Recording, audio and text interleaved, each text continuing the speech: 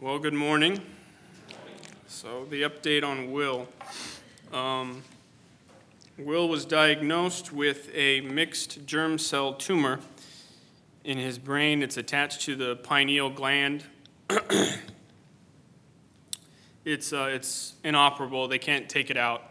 The pineal gland is really like in the center of your brain, and the good news is that it responds extremely well to treatment. So the biggest obstacle for Will right now is to get up to a level of strength to endure the treatment. He's at the Mayo Clinic right now, and they're feeding him through a tube into his intestine. The goal is to get that to where it's feeding into his stomach. They've gotten his blood pressure back to normal, his oxygen back to normal, his fluid levels back to normal. The next goal is to get his nutrition to a state where he would be able to endure the treatment. So he will remain out there with Gary and Alona for, as far as we know, this next week. The goal being that if he does get to that level, he will come home and begin treatment. Things to pray for are this germ cell tumor is normally found in children. And so the places that treat this tumor are normally children's hospitals, and they won't admit Will because Will's too old. So pray that there would be a place that he could go to receive the treatment, and that it would be close by. But there is a need to praise our Lord. In going over there, the prayer was that the doctors would find out what was wrong, that there would be something that could be done, and that in the end, Will would have an answer to what's been going on with him. He's canceled his prescription for MS. He doesn't have MS, so that's a praise.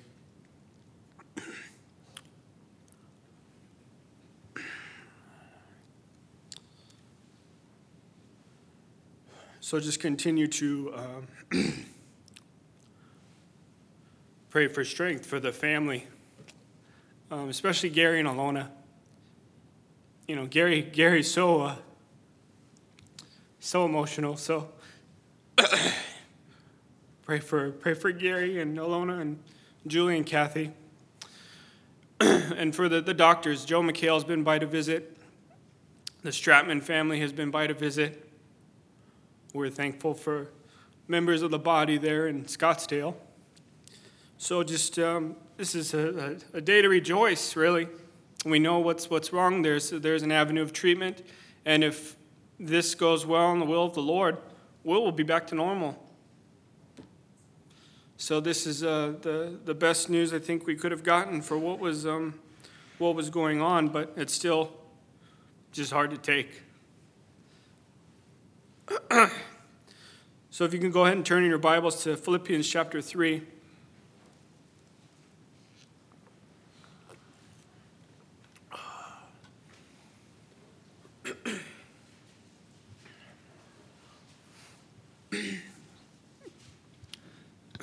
A couple months ago, I spoke on Philippians chapter 2, and it was this idea of unity through humility. We know that the letter to the Philippians was a letter that Paul wrote in response to a gift he had received that was delivered to him by Epaphroditus while Paul was in prison.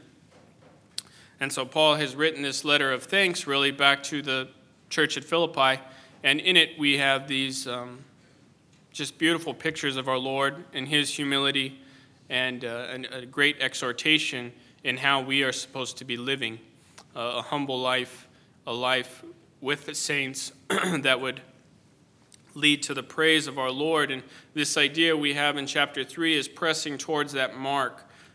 We know that one day we will be like our Lord and Savior in glory. The pressing towards that mark is that we would like to see that achieved this side of glory. We know that it is in a way not possible to attain because we still have that sin nature within us, but nevertheless we strive towards that mark. And verse 1 of chapter 3 is going to be very appropriate for today. It says, "Finally, my brethren, rejoice in the Lord." It doesn't say we don't rejoice necessarily in our circumstances.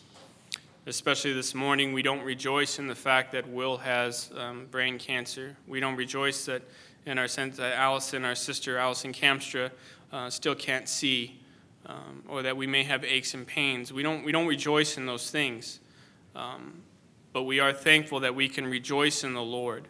And the medicine for pain, the medicine for suffering, is to dwell upon our Lord and to remember that we can always rejoice.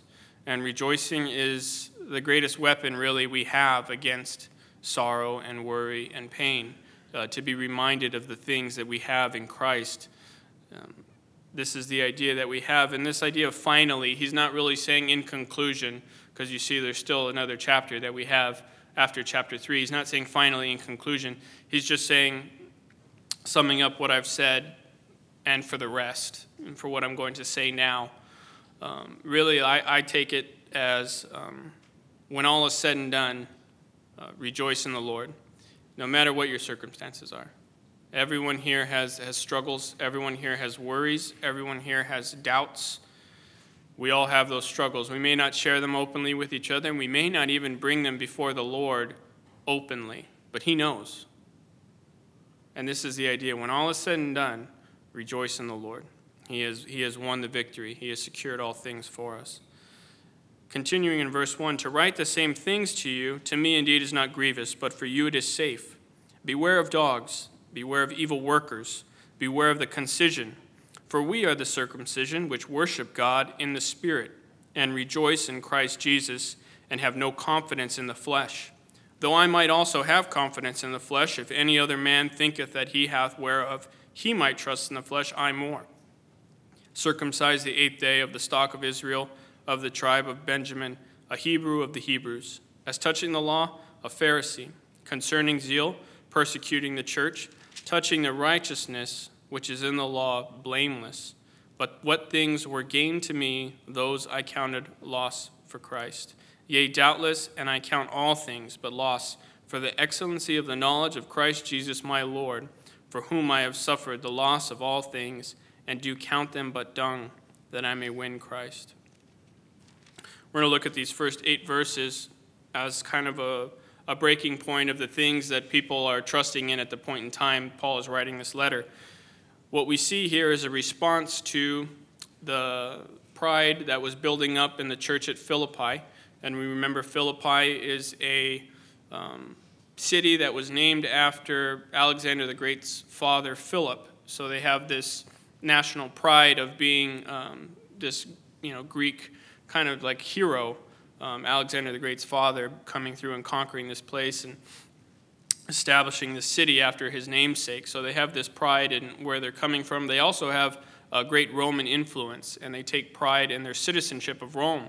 So they kind of have like the best of this Greek-Roman thing going on, where they're very proud of who they are and where they come from.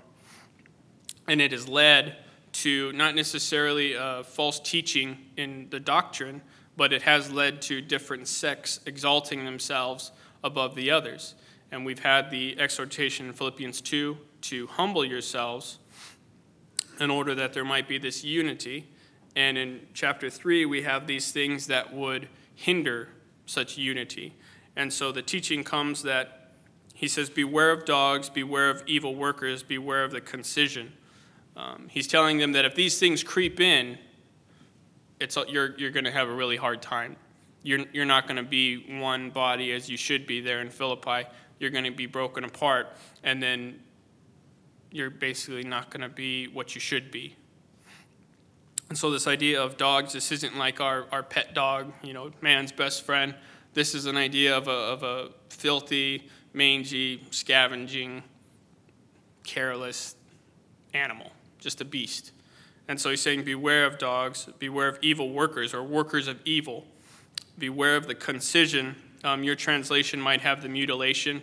And really what he's addressing here is the Judaizers that would come in and preach that it's not enough just to trust Christ.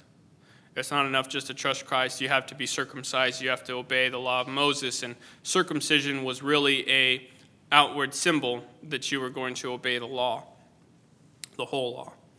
And what Paul is saying is beware of these people. And he calls them the mutilation because all they're doing is mutilating you. If they tell you that you need to trust Christ and then be circumcised, well, then you're just letting them cut your flesh away.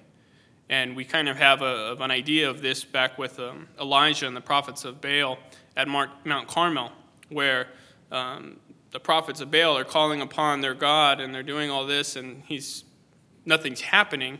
And so to show that they're serious, that they're devoted, that they start cutting themselves.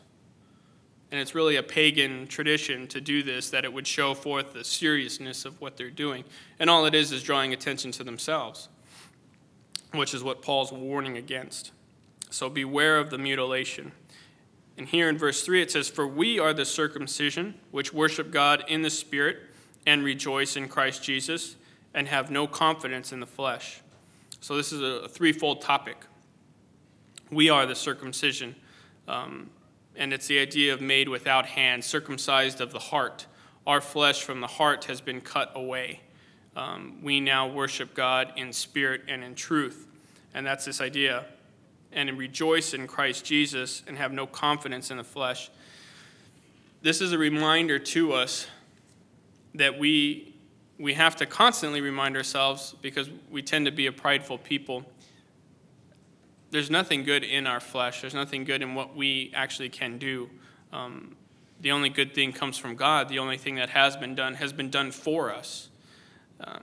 What Paul is warning against is once this teaching creeps in of you have to be circumcised to be saved, and you have to follow the law to be saved, is going back under Old Testament law, and that you have to do certain things and you earn salvation. And we know that's completely unscriptural. There's nowhere in the Bible that would teach you have to do something in order to earn salvation. Salvation is by faith alone in the finished work of Christ. And we see that Paul is encouraging them that they're doing the right thing, and you have to beware of this coming in. And he's saying that what happens when these people come in, they exalt themselves with credentials. They have some weight behind them in the physical realm that they wield around. And it says, "Have no confidence in the flesh, though I might also have confidence in the flesh. If any other man thinketh that he hath whereof he might trust in the flesh, I more." And Paul's going to go through a list of 7 things that he would say why he could have confidence in the flesh. One thing I want to address before we get into this is this idea of legalism. Legalism was, in biblical terms, adding works to salvation. You had to be circumcised, you had to obey the laws, you had to honor the holy days, you had to eat certain foods you couldn't eat. That's what we call biblical legalism, adding works to salvation. Another form of legalism that we use as application in the present day is making the commands of man and giving them to you as if they were the commands of God. That's legalism. So if somebody in some fellowship or some gathering is telling you that you need to do this, this, and this in order to be right before God, and that they're just what the church stands for and the Bible doesn't say anything about them, that's legalism. They're making the commands of men out to be the commands of God. So that's something we have to keep in mind. We are called to obey commandments. There's over 100 commands in the New Testament that we are called to obey. Obedience to commandments is not legalism. That's what we should do. But we only obey the commandments that are given in the Scripture, not that somebody else comes up with. So just something to keep in mind if you ever hear that word thrown around, to find out what exactly are they really saying. Are these commands we are supposed to follow, or is this just something that somebody's come up with? So getting into these 7 things that Paul would have reason to glory in the flesh, he was circumcised the 8th day, of the stock of Israel, of the tribe of Benjamin, a Hebrew of the Hebrews. So the first thing that he glories in is his heritage, who he is. Actually, nothing that he's actually done. He's just glorying in the fact that he was circumcised the 8th day. People that wouldn't have been circumcised the 8th day, we think of Abraham wasn't circumcised the 8th day. Ishmael wasn't circumcised the 8th day. All of these people that were saved out of Egypt were not circumcised on the 8th day. There are a lot of individuals, when a proselyte comes in, not circumcised the 8th day. Paul had the ability to say that he followed the law, or his parents followed the law and had him circumcised the 8th day, according to the law in Leviticus. Of the tribe of Benjamin, so he was of one of the faithful tribes. We know that Benjamin and Judah down in the south of Israel. And it says a Hebrew of the Hebrews. And really this is the idea that he probably grew up speaking Hebrew. Hebrew was probably his first language. He wasn't a Hellenistic Jew. He didn't have all this Greek influence. He was a Hebrew of the Hebrews. It says, as touching the law, a Pharisee. We know that a Pharisee was the strictest sect of the followers of the Orthodox Jewish religion. Concerning zeal, persecuting the church. We all know that Paul was zealous. He was an extremely zealous man. Before he was saved, he was zealously wrong. And we see that even when he was zealously wrong, when the Lord comes, he says it's hard for you to kick against the pricks. Meaning he was doing it just out of his own will. It wasn't something that he was just pushed to do. It was something that he had to make himself go out and do. It was that zeal for all the tradition, all of the pride, all of the heritage that he grew up with. And we have to then take this and apply it to ourselves. In what way are we glorying in any of these things? So concerning zeal, persecuting the church, touching the righteousness which is in the law, blameless. So according to the law, Paul would be pronounced blameless, meaning that if he were to do something wrong, he would to go and offer the proper sacrifices, and there was nothing in his outward show that you could point at and say, you're guilty of this. The problem with that, the problem with the law, is the law can only condemn you. The law can't set you free. Only the righteousness of Christ can set you free. So this idea that Paul's laying all these things out of all the great things he's done, who he is, the zeal he has, I mean, it was really unmatched, we see in the scripture, the zeal that Paul had. So we take this and we apply it to ourselves. Do we have a pride because we've been in the assemblies for generations? Do we have a pride because my grandfather was a traveling preacher and he was able to go around and do these great things? Not necessarily anything that we've done, but we have a pride in where we come from, the heritage that we have. Do we have a pride in all of the activities we're involved in? Look at all the things I help out in, letting everybody know. These are all things we have to come into realize that when it comes to salvation, when it comes to the Lord, it doesn't mean anything. And that's where we get in verse 7. What things were gained to me, those I counted loss for Christ.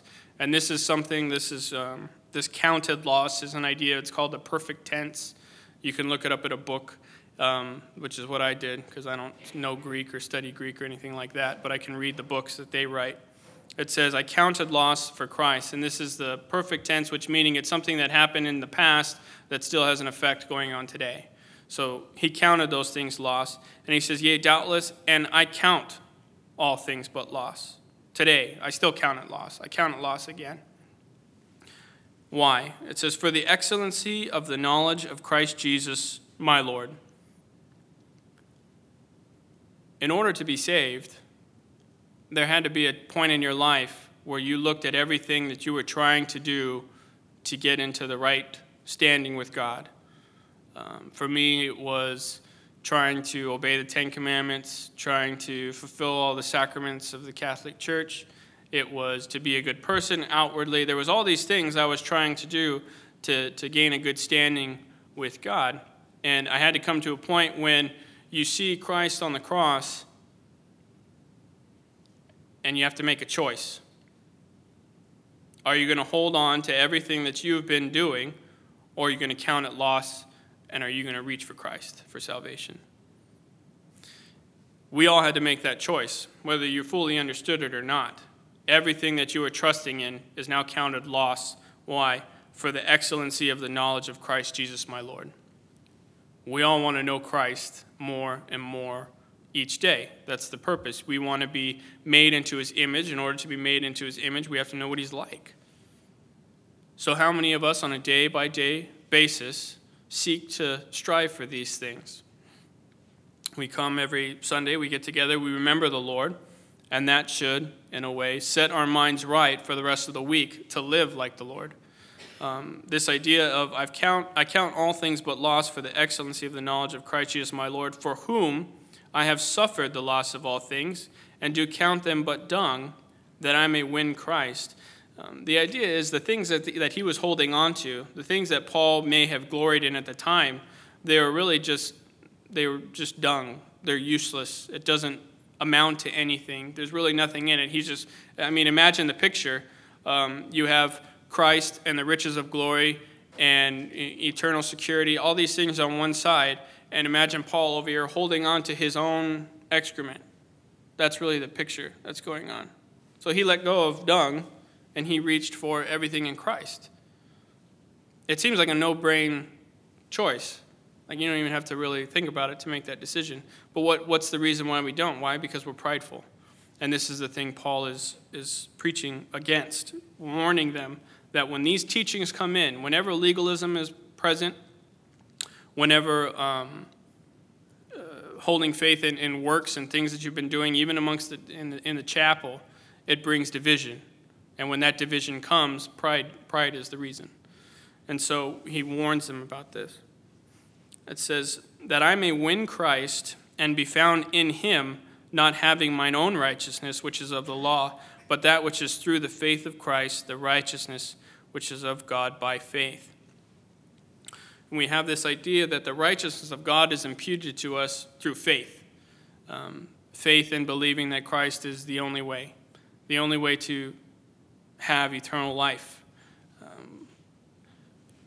Part of the problem today is we have this idea that Christianity is something that we add on to our daily lives.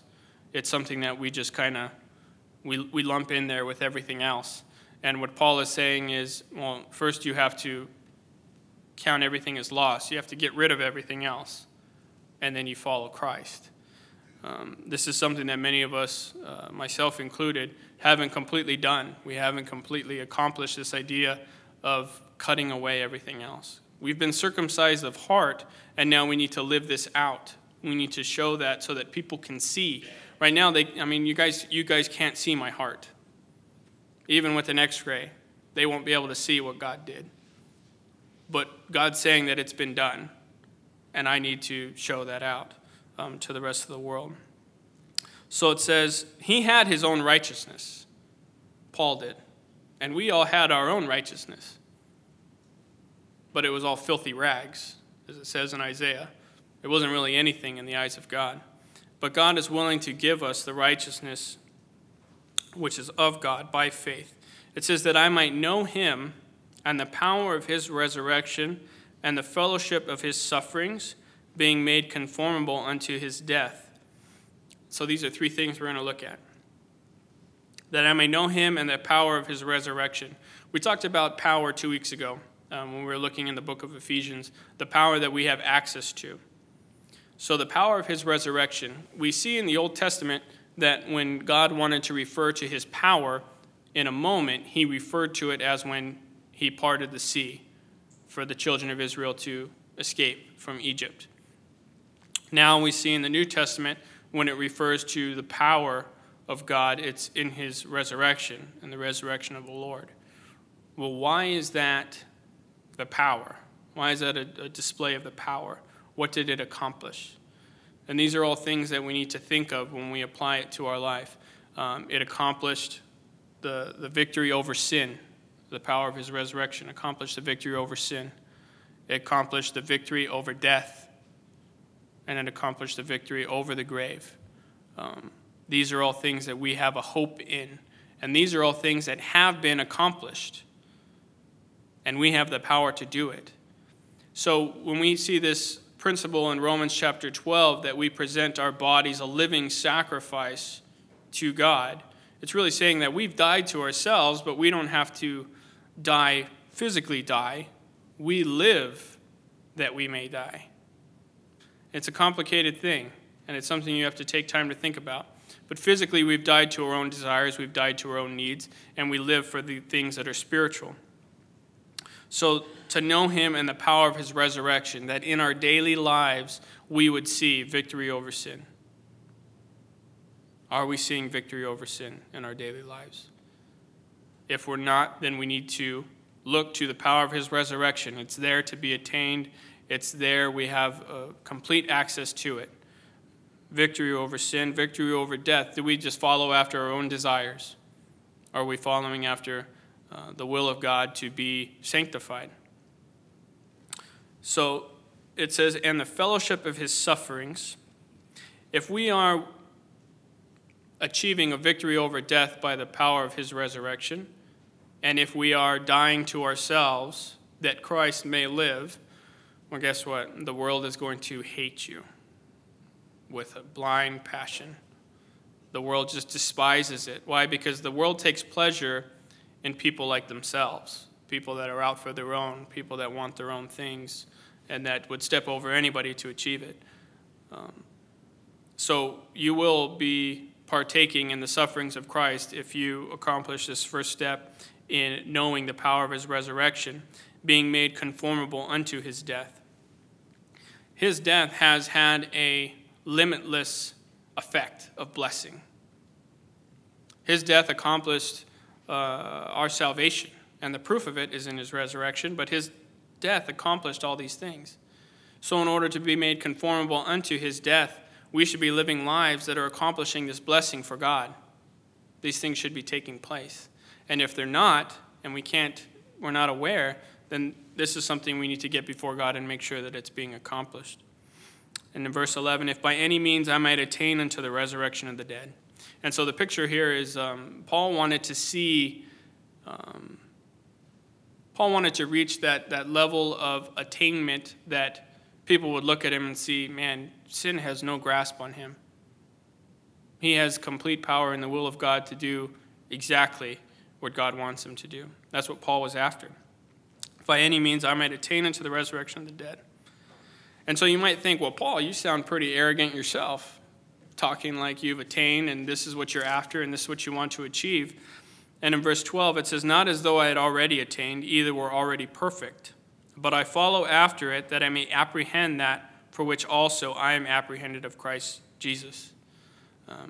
See, the Lord has already done it for him. The Lord's already apprehended him, and one day he will be like the Lord. One day, if you've trusted Christ, you will be like him. Christ has already apprehended you. You belong to him. Praise the Lord. But today, we want to apprehend unto those things. We want to grab a hold of it. We don't want just the Lord to have a hold of us and we just kind of hang on until he comes or until we're made like him. Our goal is to strive to reach that. How many of us are comfortable? This is something that Kathy and I worry about in our lives. With a baby, we've been warned that won't be as much of a problem. We won't be comfortable. We'll be tired and we'll be cranky and these certain things with the child. But we worry about being comfortable in the sense that we're not really going on for the Lord. So we have to remind ourselves that we are not even close to having apprehended, but we continue to pursue that.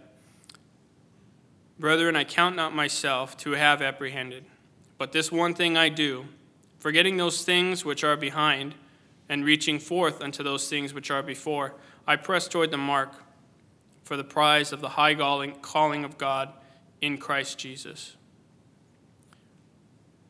If you guys don't have a verse set out for what your end of the year, next year, this is a good one to have, a good goal to have. I press toward the mark for the prize of the high calling of God in Christ Jesus. Are we really pressing? Are we really trying? Or are we just holding on? I think a lot of us sometimes we're just holding on. Stuff is hard. The Christian life is hard. And the Lord told us it would be. And when we enlisted, when we signed up for it, I think we thought that maybe he wasn't telling the truth. But the Lord always tells us the truth. And it is hard. And the struggles at work, the struggles with health and with family, with friends. You know, my parents not being believers, there's struggles in all these things. But it's a reminder that when we face those struggles, we start back at verse 1, we rejoice in the Lord, and then we make sure all of these things are out of it, all of these things that would bring legalism and pride and strengthen our flesh, and we're reminded that we trust in Christ, that we simply have to apprehend what he's already apprehended for us. So in verse 15 is the exhortation, let us therefore, as many as be perfect, and that word you may have is mature. The meaning of the word really is mature. Be thus minded, and if anything you be otherwise minded, God shall reveal even this unto you. So as much light as you have as a believer in the Lord, you are supposed to be accountable unto that light. And if you're not being accountable unto that light, don't worry, God will reveal it to you. And that's that idea. The more we are faithful, the more he's going to give us, the more he's going to show us, the more he's going to reveal. If we're still stuck in a place where we haven't seen any growth in years, this would be an idea to come before God and say, God, reveal to me what's the cause. What am I not being obedient in? Most of the time, I would say 100% of the time, you already know what you're not being obedient in. Because it's already been convicting you. So you just need to respond to that conviction, repent, be done with it, look towards Christ, and keep on going for the Lord. Verse 16, nevertheless, whereto we have already attained, let us walk by the same rule, let us mind the same thing. Brethren, be followers together of me, and mark them which walk so as ye have us for an example. For many walk, of whom I have told you often, and now tell you even weeping, that they are the enemies of the cross of Christ, whose end is destruction, whose God is their belly, and whose glory is in their shame, who mind earthly things. We don't want to be the enemies of the cross. We don't want to cause people to turn away from the Lord. There are many that Paul brings up that were walking with him. The one we always think of is Demas. Demas went astray, loving the things of this present evil world. One of the things that characterizes these individuals is they mind earthly things. If our focus throughout the week, we get through the entire week, we come here for the Lord's Day, and we remember the Lord, and we think, wow, we really didn't even spend any time thinking about the Lord this whole week. We've been minding earthly things. And if we've been minding those earthly things, what are we going to do to change it? Because what happens is we get up and there's always time. How do you say this? There's always time to do things that aren't important. But there's never any time to do things that are important. There's days where it's like, man, I have to cut the grass. I have to take out the trash. I have to get my tires changed. I have to do this and this. Well, reading the Bible, I could probably do that tomorrow.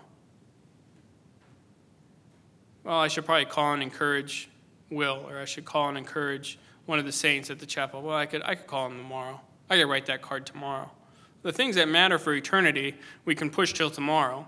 And the things that matter for nothing, it's like, no, I got to get that done today. That's got to be, I should have done that 2 days ago. We need to make time.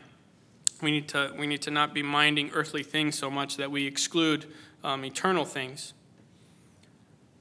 Why? Why do we do all these things? It says, verse 20, for our conversation or our citizenship is in heaven, from whence also we look for the Savior, the Lord Jesus Christ, who shall change our vile body, that it may be fashioned like unto his glorious body, according to the working whereby he is able even to subdue all things unto himself.